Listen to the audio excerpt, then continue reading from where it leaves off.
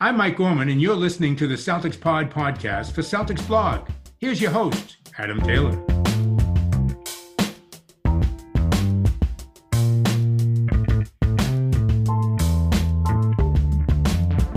What's going on, everybody? Welcome back to the Celtics Pod podcast. As usual, I'm your boy, Adam Taylor, and I'm joined by a person who I consider a very good friend, one of the smartest members of any form of basketball conversation, NBA Twitter, Real GM, wherever you can find him, Mr. Keith Smith. What's going on, Keith? I'm happy to be here. You're far too kind, but I'll take it. My ego can always use a little bit of a boost now and again. In this industry, I think we could all use that ego boost. We get it knocked down quick enough. We get it knocked down. So you joined me, what was it, probably about 2 weeks ago now, maybe 2.5 weeks ago, we kind of like precursored the trade deadline, what the Celtics would be looking to do, what made sense, what didn't make sense, what didn't make sense. Now we've got that in the rear view. How do you feel about these moves? I know you would have spoke about this over at the Front Office Show. If anybody's listening that hasn't seen that, please go and subscribe to Keith's Front Office Show on YouTube. But for listeners that haven't had that take off you yet, what's your mentality on what they did cap-wise and what they did talent-wise? Yeah, cap-wise, everything is semi-neutral, I guess is the best way to put it, especially for, the next year. They didn't do much beyond, they took on some salary, but they were going to be over the cap anyway, with taking on Daniel Theis. And it's the longer term that now they're set up for the next 3-4 years to be over the cap. The reality is that's probably where things were headed anyway, even if they had managed to finagle themselves into cap space or even a reasonable amount of flexibility there. They were going to eat that up in some form of trade or acquisition another way anyway. So I'm not overly concerned about it. Player wise, I didn't see either of these moves coming. I don't think anybody did, right? The Derek White one, there's 500 players in the NBA. He would have been around 400 something for guys I thought the Celtics could acquire. And it's not anything to do with his ability. It's just the San Antonio Spurs generally do not make in-season trades. And this year they made 4 of them. I also would never have seen the Josh Richardson, Romeo Langford, and picks in play for a guy like Derek White. It's just not, that wasn't a move that I think was on anybody's radar. I thought it was pretty neat when Brad Stevens said they've had their eyes on Derek White for years now. Having seen him, let's get that number 9 jersey in the rafters already, right? It's he played so well in his first game.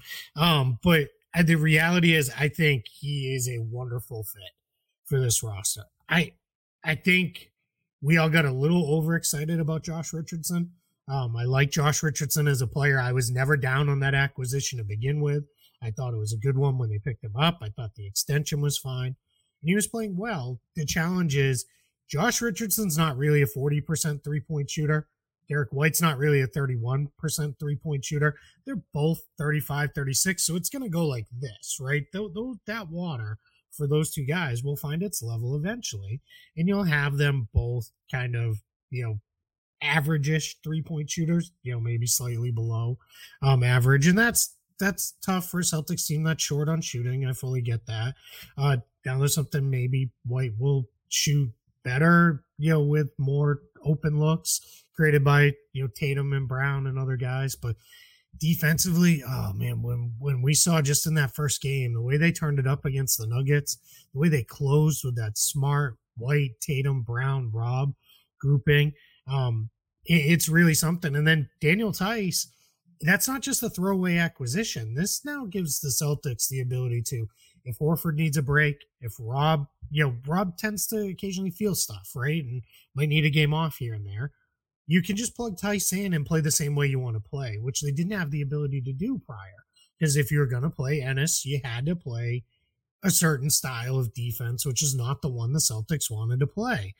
So that's good. I've been saying all along, and they're 10 deep. There's not a bad defender in there. And people are, Peyton Pritchard's not a good defender. Peyton Pritchard is a good defender when he's on ball handlers. He's just not, he's going to get picked on in the post. He's 6 feet tall. Like, of course that's going to happen. But, you do what you can to scramble out of that. Now they've got all kinds of versatility, different ways they can play. So I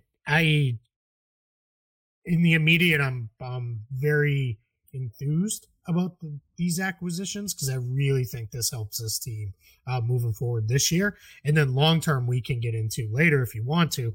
But I think they gave themselves a lot of different options as well there.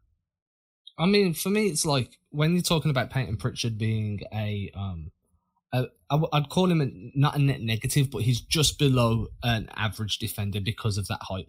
The one thing is this Celtics defense now is very much as robust and switchable as what we've ever seen it. And you're going to be able to hide Pritchard in a similar way to how you hid Isaiah Thomas, because you have guys with size and length that can scram him out of posts, put him on the weak side corner, and then, just try and hope nobody runs any corner pick and roll actions to try and put him in an action there. And if they do, again, you can switch out.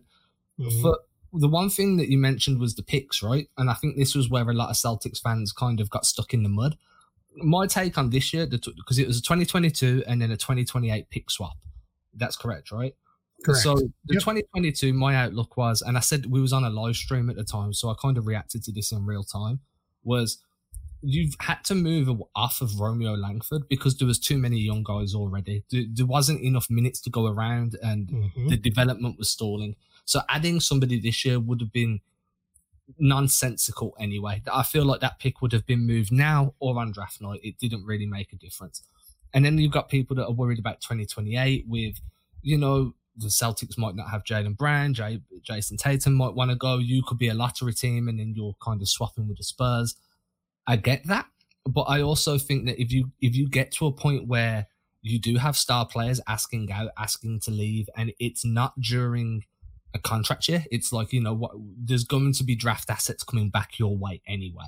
That you're going to be able to replenish that draft cupboard because you're moving on from a star level guy. And if you let both of them walk in free agency, well, then something's gone terribly wrong between now and then. So that 2028 pick swap, I understand why people were concerned, but in my head, I'm like, there's multiple ways to acquire draft assets if and when you need them.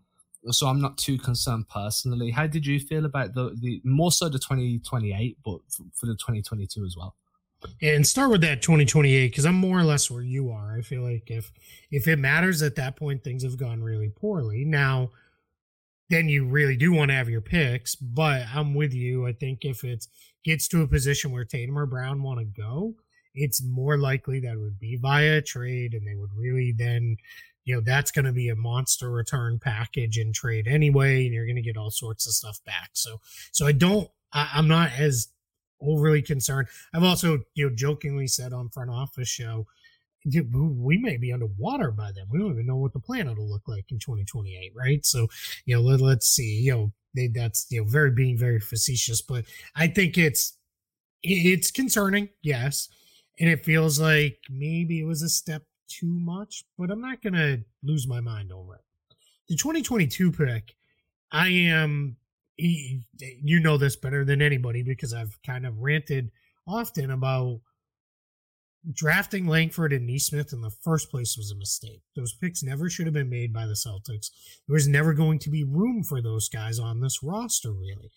It looks kind of weird now on as we record this and the team still only has like 12 guys under contract, but that's a, nature of the beast kind of thing that happened, throughout the deadline day dealing. But I think where we're looking at it moving forward is these guys like Nesmith and Langford, they were never going to fully crack, at least not both of them, fully crack the rotation when you already have Tatum and Brown, and Smart plays minutes at the two, a good chunk of the time. And then, of course, now with Derek White being here, or if it had still been Josh Richardson, it's just too much of a mountain to climb to get past those guys.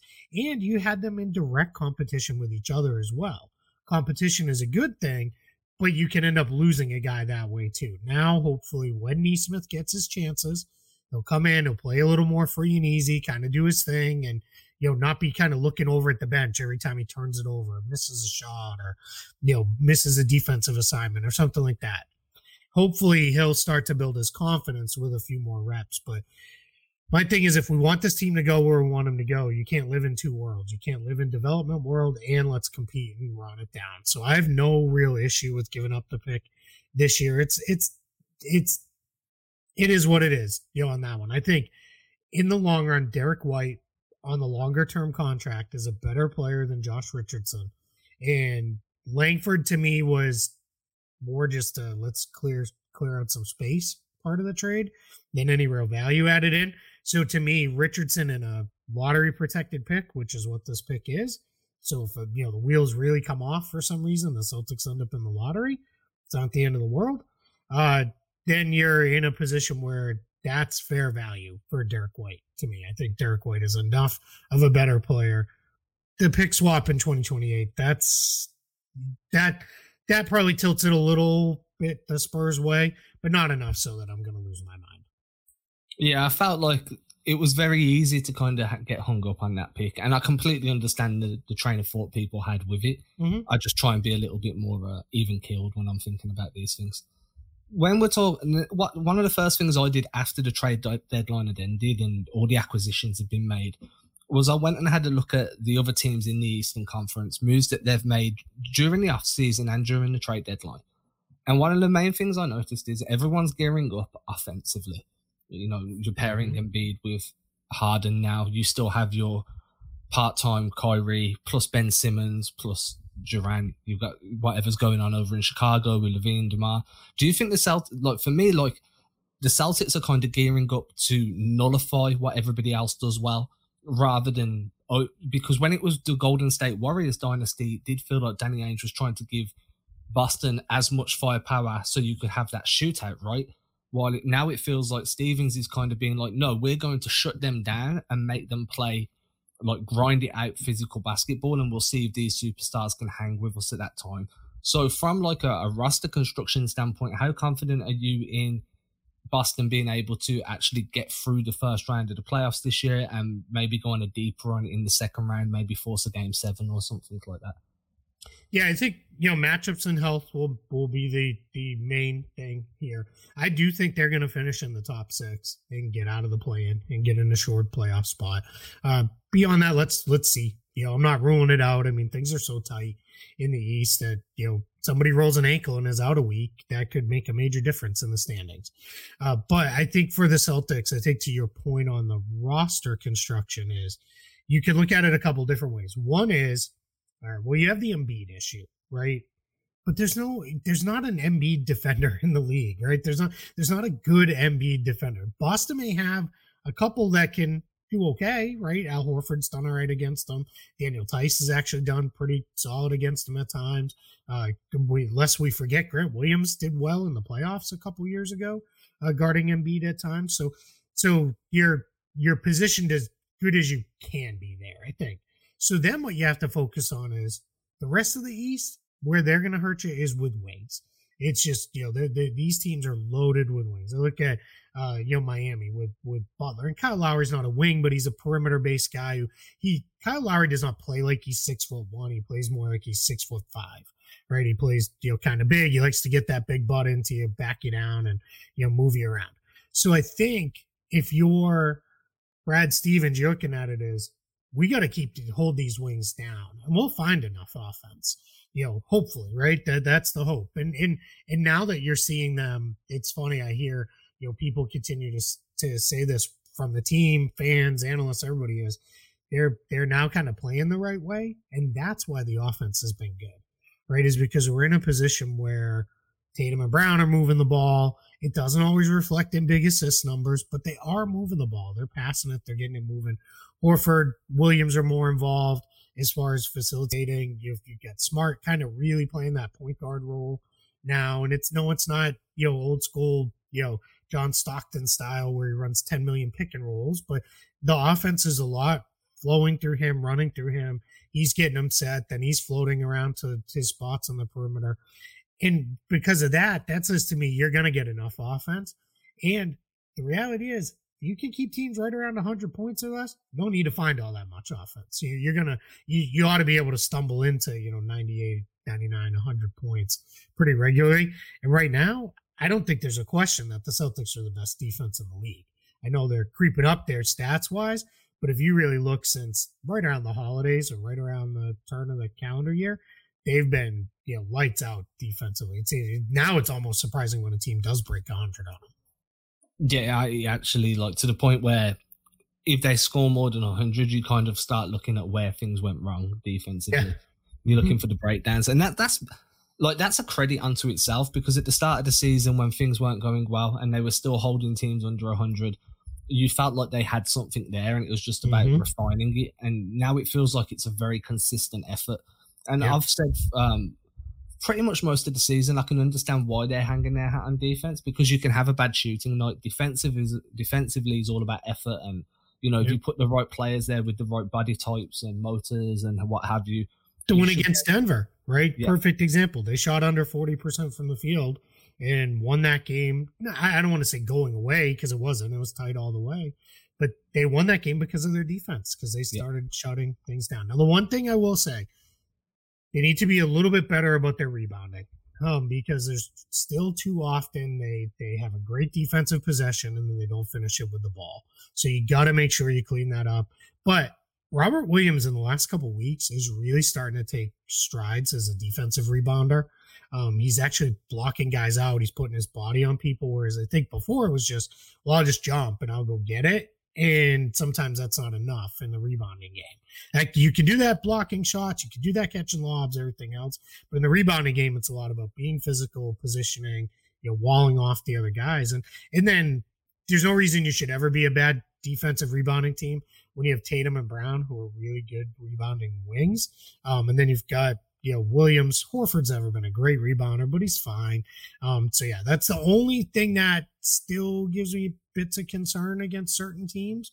Is but other than that, I mean, you're spot on. Yeah, you saw it played out in the Denver game. They shot terribly, and they still won because of their defense.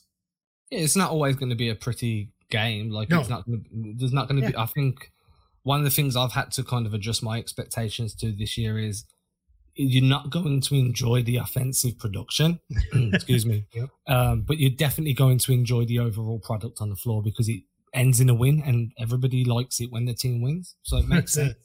Yep. The next thing, I don't care what they look like, right? It's winning ugly is still winning, and in the end, that's as long as it goes in the right column, we don't care. In a lot of ways, too, I go back to some of the better Celtics teams. It was always about the defense. That 2008 championship team, their offense at times was gross. It was really bad. It was just a bunch of mid-range jumpers, and if Ray Allen wasn't hot from three, they would, sometimes not even, it'd be a struggle to get to 90 points.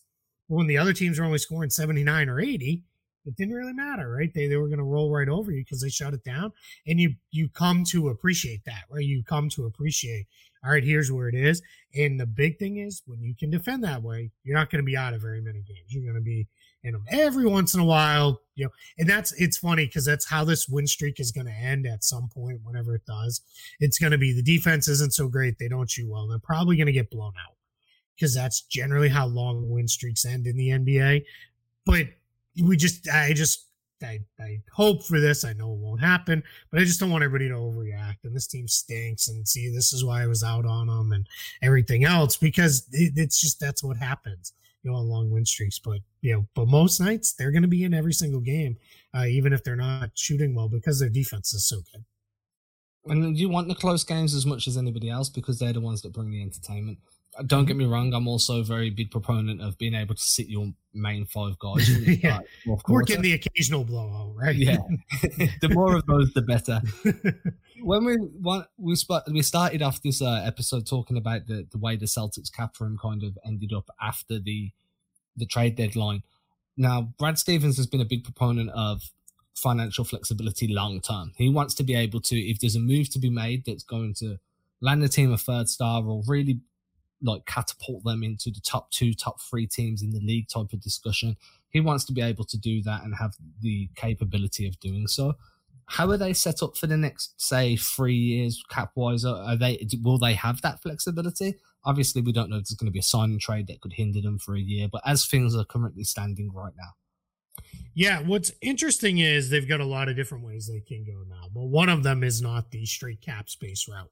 That's not going to be available to them for a while, at least. Probably at least, I would say, 2-3 years down the line. Maybe 2 years from now, maybe in the summer of 2023. But that would be having to do a lot of different things. But this coming year, if Star X comes available and says, I want to go to Boston, and the Celtics are like, all right, we got to do it via sign and trade, they are now positioned, and they were before, but they're better positioned now to do that. So when you look at the Celtics, remember a couple years ago, Adam, when they had no mid-range contracts, and it was like they can't make trades because everybody made $30 million or everybody made $5 million, right? And it was like, this is impossible. It's kind of what the Lakers are going through right now, right? They have a bunch of guys making 30, 40 million and a bunch of guys making the minimum.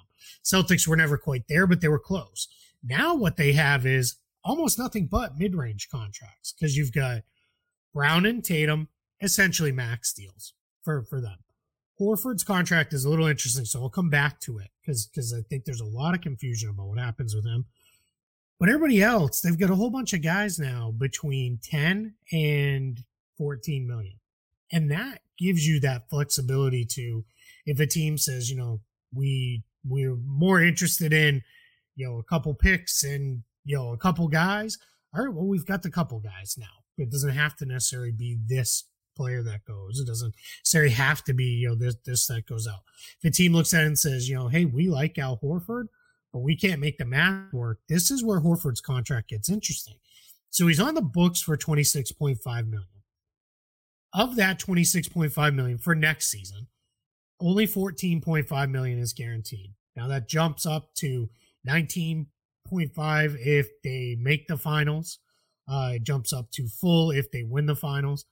Clearly, if either one of those things happens, you're more than happy to pay Al Horford, you know, that increased guaranteed amount. But the difference is a lot of people don't seem to get this part of it, so I want to spend a second. It is 14.5 is what he will count for in a trade.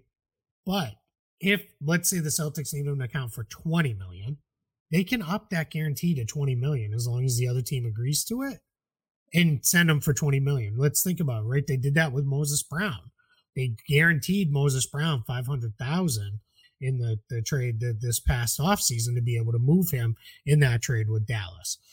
So that's where we are sitting now with Al Horford. It is in a position where that contract has a bunch of flexibility, a bunch of different ways.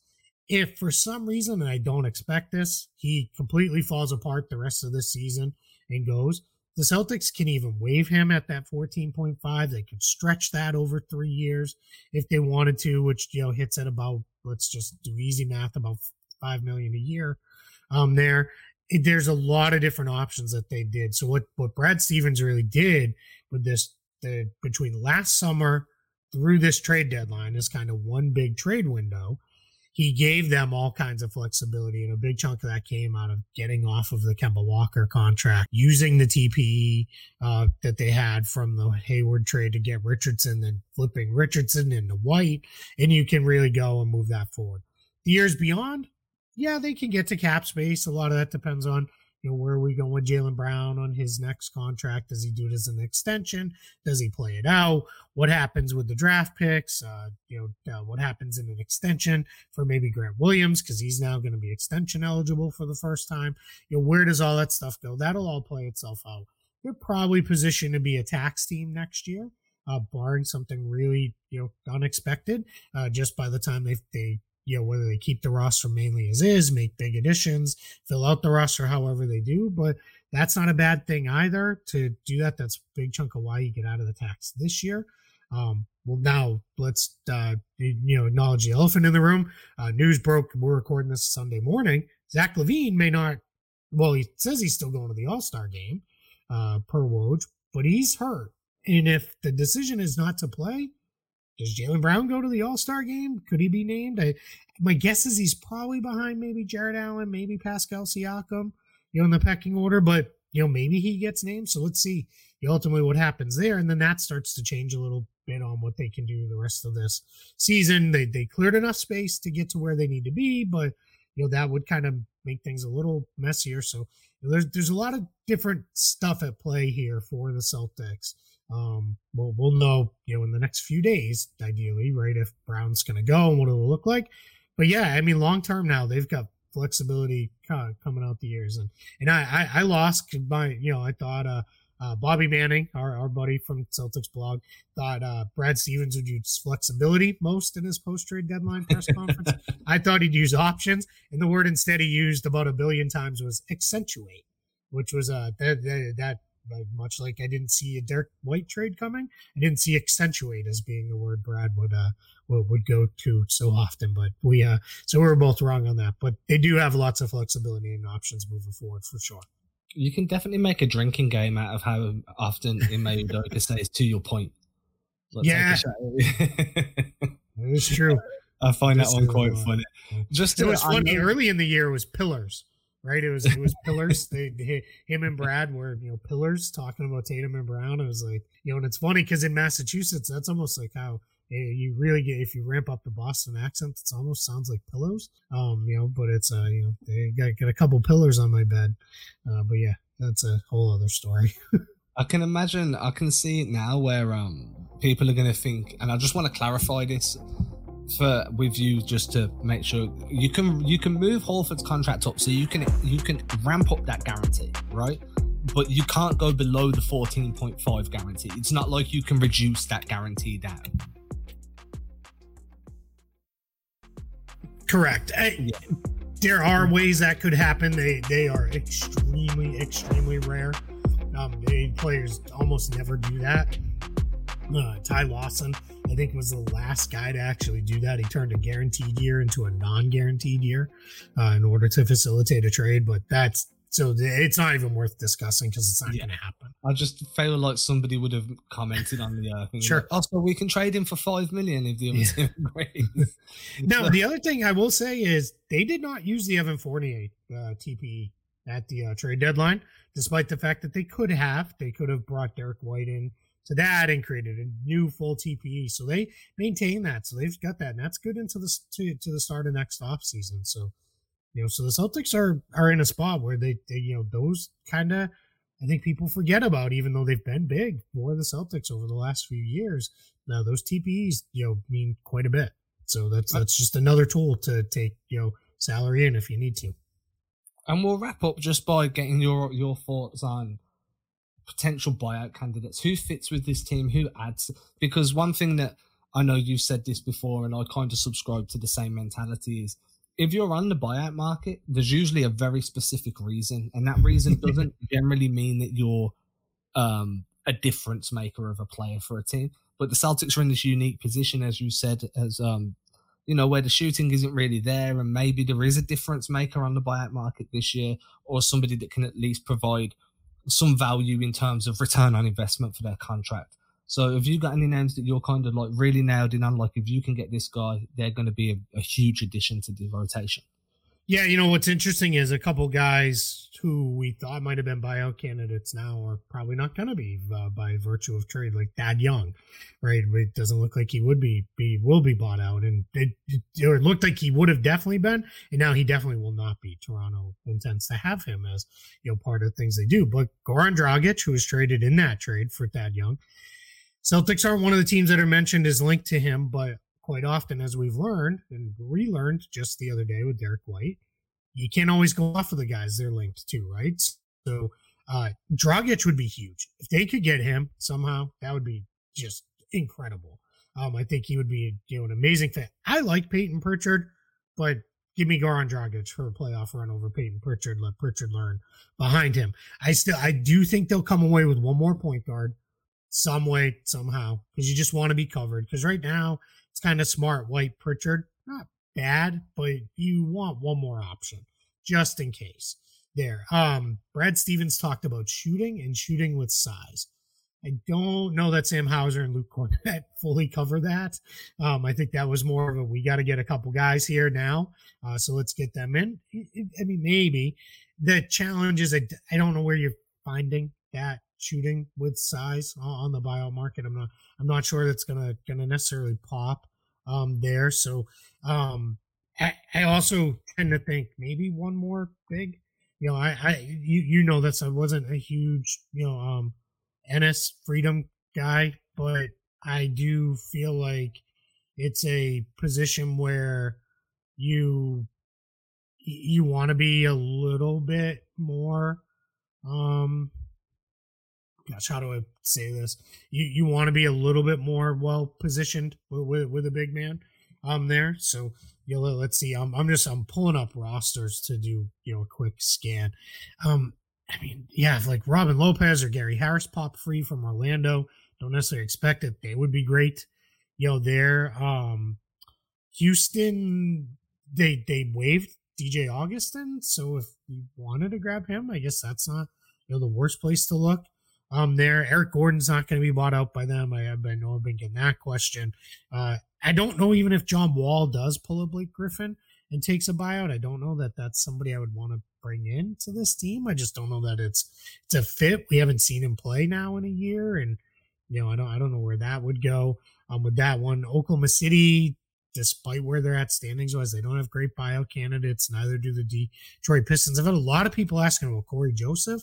He has a player option for next year, so that makes it pretty unlikely that the Pistons would go that route with him. But that's where it gets a little more tricky for me. Is I think it's more likely maybe one buyout guy, but it's probably more likely they're going to look to the G League and probably find their help from there to fill up the roster. They do have, despite the Hauser conversion and signing Cornette, still have 4 open roster spots. They have 3 standard roster spots to fill, and they have a 2-way spot to fill. And unlike normal year, they can fill that 2-way late this year. So, let's see where that goes as well. I think, more to come. They're definitely going to do something. My guess is what we're going to see is they're going to wait this out and see what happens with Jaylen Brown.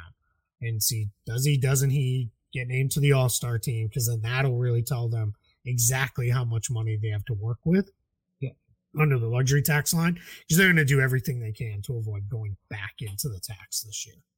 Because isn't it like a $10 million windfall if they avoid the tax? Is that right? I'm sure I read that somewhere. Yeah. That's what it's shaping up to be as of right now, because you had you've got some teams that are so far over the tax line. It's, they can't even see it anymore. Warriors, Nets, Clippers, Bucks, Lakers, those teams are, major tax teams.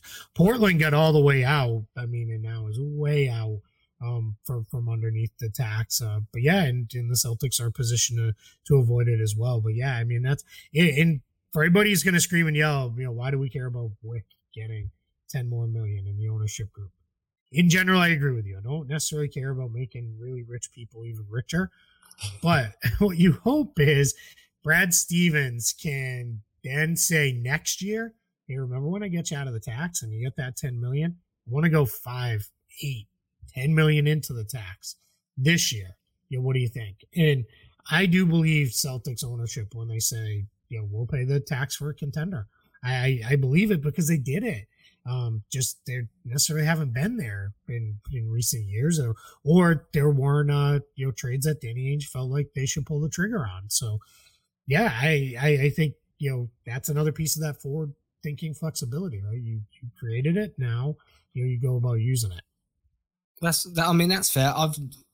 The last thing that I kind of think about is how the ownership group spends their money. I know it's a big discussion point amongst a lot of fans. Like, hey, they don't spend. We've got a frugal ownership team. And I'm kind of just like, look, I don't know how much they're worth. I don't know what their investments look like. All I care about is, does the team put a conducive basketball unit on the floor? Because I think that you can spend a whole heap of money and have, like you said earlier, a Lakers roster that doesn't fit well together. Yeah.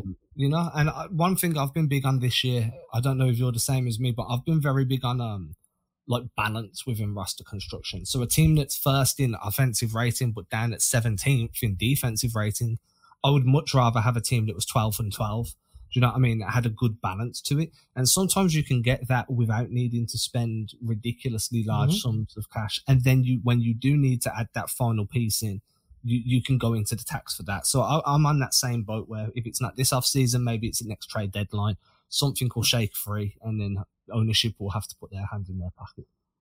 Yeah, that's it. I would be far more concerned if it was, this team is definitely looks like, they can win the championship. And we're at like this buyout point. It's like, we can't take on, $1 million more. Like, then that's fair to rip them up and down for that, right? That's a problem. But as I said, I'm super enthused about these moves, and I think the team has a chance to be pretty good and maybe make a playoff run. I don't know that they're necessarily, I don't know that I'd pick them to come out of the East. It's very funny. I was looking this morning. The statistical models love them the rest of the way. I mean, they've got them rated as, I think other than Milwaukee, like the best team in the East with the best chance to make the finals and everything else. And it's not just 538. It's a handful of places that feel the same way. So, I mean, if you really trust that, then, I mean, I guess maybe, but, my whole thing is let's see what happens here with this. Is Jaylen Brown going to get named as an injury replacement? Is there even going to be a need to name somebody or not? And then you kind of go from there. That was a big chunk of why I think they didn't just make the one small move to get out of the tax. They made the handful of moves to make sure they, were gave themselves wiggle room because, we got to add guys back to the roster after this. But yeah, I think they're in a place where this is going to be a team. What did Brad Stevens say? That first presser, I want to build a team Boston can be proud of. I think this is the kind of team Celtics fans are going to get behind the rest of the year of gritty, hard-nosed. They're going to make you work. If you beat them, you're going to have to earn it. And I think people are going to be super excited about that. I mean, I'm excited about it. So I'm assuming everybody is. For me, it's more, as you say, it's more along the lines of we've seen them get punched in the mouth early too often and fold, right? And there's a big saying in anybody that does combat sports is you don't know how you're going to react until you get punched in the mouth. Mm-hmm. And I think that especially with the Celtics, we've seen that up until this point, there's been one or two that would kind of shy away from throwing that punch back, obviously in metaphorical speak. I think White's really going to help there. And then Tice, we know what Tice brings, and we're going to have plenty of opportunities to scream at refs. Yeah, absolutely. Yeah. I mean, I think I was one of the many who made the joke of his first game back in Boston. He starts with 2 fouls right off the bat because we know how that goes. But yeah, I'm with you. I think too, even before these trades, they were starting to play with a little bit of an edge, where it was a little bit. You could see, it was all right. We're gonna knock you down, and we're gonna knock you down. We're gonna walk away. We're not going to be right there to pick you back up and be your buddies and all those things. It's not dirty. It's just playing with an edge. And I think that's something we haven't seen from this team enough. I think, it's gone overlooked, especially during this win streak. But the way Tatum is going hard to the basket now, I don't know. We haven't asked him yet. It's one of the things I would love to ask is, he doesn't get a lot of calls, or at least not as many as we think he should get when he drives. Did he just say, forget it then? I'm just going to go hard. I'm not even going to worry about looking for a call. I'm just going to go hard in there and, make it happen myself. And that seems to be where it's been for the last, 2 weeks now during this long win streak. So yeah, I'm going to let me give you a little prediction to close it out. I think they might go into the break on a 10-game win streak. I think there's a chance. Very happy. Yeah, I think there's a chance. It's tough, right? Atlanta is out without John Collins later today. We're recording this Sunday morning. But Atlanta's given them all kinds of trouble in the past, but let's see where that goes. And then that Philly game, that's the one that's kind of looming out there. Let's see what that looks like. And then they close with the Pistons, who, if they're already on vacation mode, maybe the Pistons will steal that one. But there's a chance, and that's saying something compared to where we were a month and a half ago. We were even talking about 10 wins in the whole month. Over the next 2 months, okay, sure. But yeah, well, let's see. But if nothing else, it's been a fun ride, and it'll continue to be with this group. I'll just end this with this: the Philly game scares me because I feel like we're going to be the first team that see the Joel Embiid Harden partnership, and I'm hoping that there's a bunch of teething issues in that game. That's going to be my hope. Okay, everybody. That game though, that Philly team, God, I feel bad for you. You're going to turn that thing on. It might be 2 a.m. before you're done watching, because those games are going to run super late because it's just going to be, I mean, they're going to play these slog free throw shooting contests with those two guys. They're going to, have teams in the bonus. That's one where as good as Daniel Tice does guarding Joel Embiid at times, you might not even want him in the arena. You might have 2 fouls just on the bench, just because of the way, those two guys draw fouls. So yeah, it's just, let's see where that goes. But yeah, it's going to be fun if nothing else. I always go back to that 3-hour-long game against New Orleans last season. Whenever I think of a long game, I'm like, that was an NFL length game. Yep. It was a super long game. Okay, everybody, if you've enjoyed the show, please make sure to go and show Keith some love. Keith, where can everybody find you, man? You're doing so much awesome stuff now. It's not just on Celtics Blog. Yeah, you can find me obviously covering the Celtics over at Celtics Blog. You can find me on Twitter at Keith Smith NBA. Be forewarned, if you don't follow me already, I do tweet a lot. But that's what it is. Do not put notifications on for me. I've seen a few people do that. That's crazy. That's madness. If you've got notifications on, they must go off all the time. But anyway, beyond that, you can find, if you like salary cap stuff, roster stuff, those kind of things, Spot Track. We're past the trade deadline, but now we're already thinking about 2022 off season and buyouts and all sorts of stuff. So we got a lot of stuff coming over there, fun stuff. The rest of this season and previewing the coming off season over there. And then, as Adam mentioned at the beginning of the show, Trevor Lane and I host a Monday through Friday show called NBA Front Office Show, where we talk all things transactions and rumors and news and notes. We'll be, obviously now focusing in on buyouts and that for the next little bit, and then it'll be just a lot of game reactions and talking about stuff that's going on around the league here over the next couple months as we head into the playoffs. And then once we get into the playoffs, then it'll be playoffs combo with off-season stuff as the off-season's coming. The NBA never stops. That's why we love it so much. 24-hour news cycle, and I have notifications on for you, and I do not regret it. You're a madman. That's crazy. I've had notifications on for you for at least a year and a half. So I would take your phone if I was your family, and I would throw it out the window. So I've got a very good habit of turning it upside down when I'm doing family time. So then I don't know what. Right, everybody. You can catch us again on Wednesday when we're back to our normal routine. We'll be talking about some more Celtics wings. But before that, Keith, man, thank you for joining. I always appreciate you taking the time, buddy. Thank you for having me, man. I appreciate it. Ain't disrespecting you haters, I ain't sweating your opinion. Y'all been testing my patience, never did it for a check. I've been impressed with the famous, just rather be creative than stressing my wages. Ageless, every time I lay a verse down, one play at a time, keep it moving like a first down. And at the end of the day, I can say that I made this. MJ never made it to the majors, still he chased greatness. Expected that he might fail, and I might too. I might never get to pop champagne, celebrate